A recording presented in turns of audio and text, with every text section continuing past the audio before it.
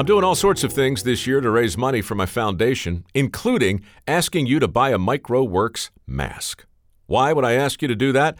Well, mostly because all the proceeds go to fund our next round of work ethic scholarships, but also because they're incredibly soft and comfortable and perfect for walking around in these post-apocalyptic times. Some of them even have charming sentiments emblazoned upon their front. "I'm smiling under this thing" is one of the most popular, and "Safety Third" is my personal favorite. Lots to choose from over at microworks.org/shop, and a great way to help us train the next generation of skilled workers. That's microworks.org/shop. And this? Well, this is the way I heard it.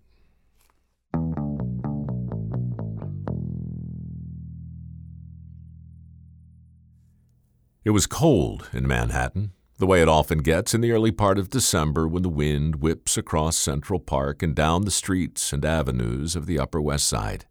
Larry, however, was filled with a warm glow, partly because he was inside, sipping some better-than-average bourbon, and partly because his name was on the cover of Esquire magazine. His first cover story, an exhaustive 5,000-word expose, was in newsstands all over the city, a delightful reminder on every block that his future as a journalist was all but guaranteed. "Another bourbon, sir?" "Why not?" said Larry. Why not indeed? Larry glanced down at the magazine he'd brought with him and had to admit he loved seeing his name in print. It was just above the iconic photo of his famous subject, a rapacious capitalist if there ever was one, and just below an enormous headline that posed the question, "Where are you?"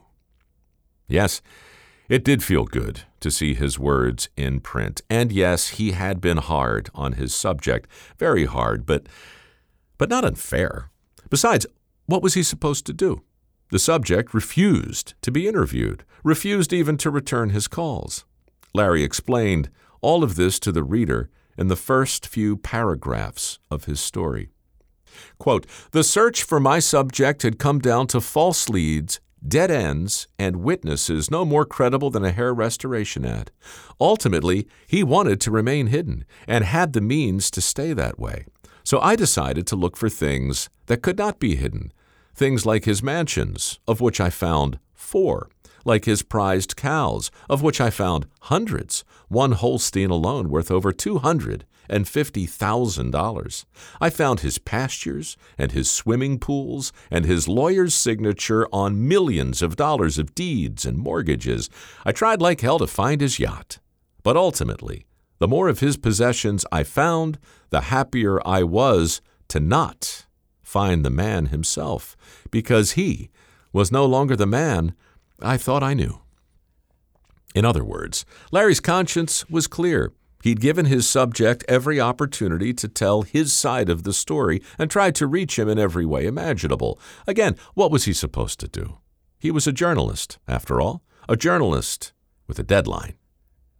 Larry took another pull of the bourbon, just as a car backfired down the street, causing him to jump. That backfire was followed by another, then another after that. It was only after the 4th explosion that Larry began to wonder if maybe the backfires were something else. 1 month earlier, a weary traveler boarded a plane bound from Atlanta to New York City and collapsed into a window seat. He was discouraged. The signs in Georgia had all been negative. His former girlfriend refused to see him. His former teacher had been standoffish, and his former best friend had seemed oddly distant. Was the universe trying to tell him something? Was it possible the man he sought was not worth seeking? If so, this trip to New York would be no more productive than the last one. "A drink before takeoff, sir?" "No, thanks," said the man. "I'm too tired to drink." The weary traveler slept through taxi and takeoff, dreamed fitfully, and awakened somewhere over South Carolina. When his eyes opened, his gaze settled onto the seat back in front of him. Inside, there was a safety pamphlet, a description of the plane he was on, and a vomit bag. But there was also something else. A magazine left behind by the previous passenger. On the cover of the magazine was an enormous headline that read, "Where are you?" And beneath that headline was a face, an iconic face, a familiar face, the face of the man he'd been seeking.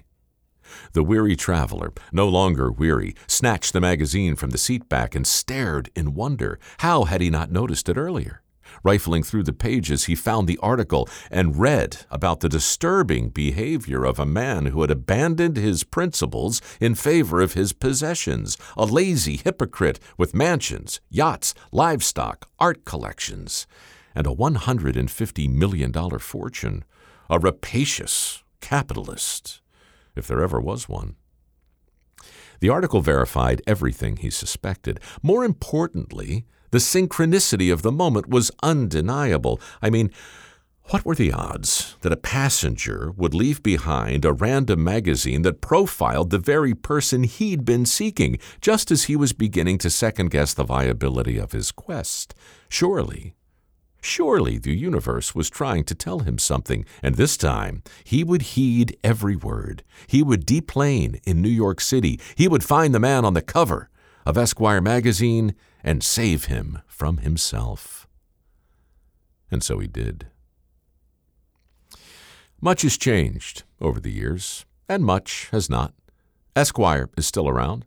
So too is the famous address on Manhattan's Upper West Side, just across the street from the Quiet Zone in Central Park, renamed in honor of the famous entrepreneur that Larry profiled all those years ago, a man whose empire is now worth a whopping $800 million. As for Larry, he's still writing, but he's done with journalism and almost never speaks publicly about that terrible night in December. However, 35 years later, on the anniversary of the incident, Esquire published the only interview Larry has ever given about the unintended consequences of his very first cover story. "I loved seeing my words in print," he said, "but I learned that there is a huge responsibility that goes with putting anything out in public, because there are crazy people out there. Understanding that made me want to step away from journalism and write funny, made-up stories that didn't engage with the wider world." And so he has.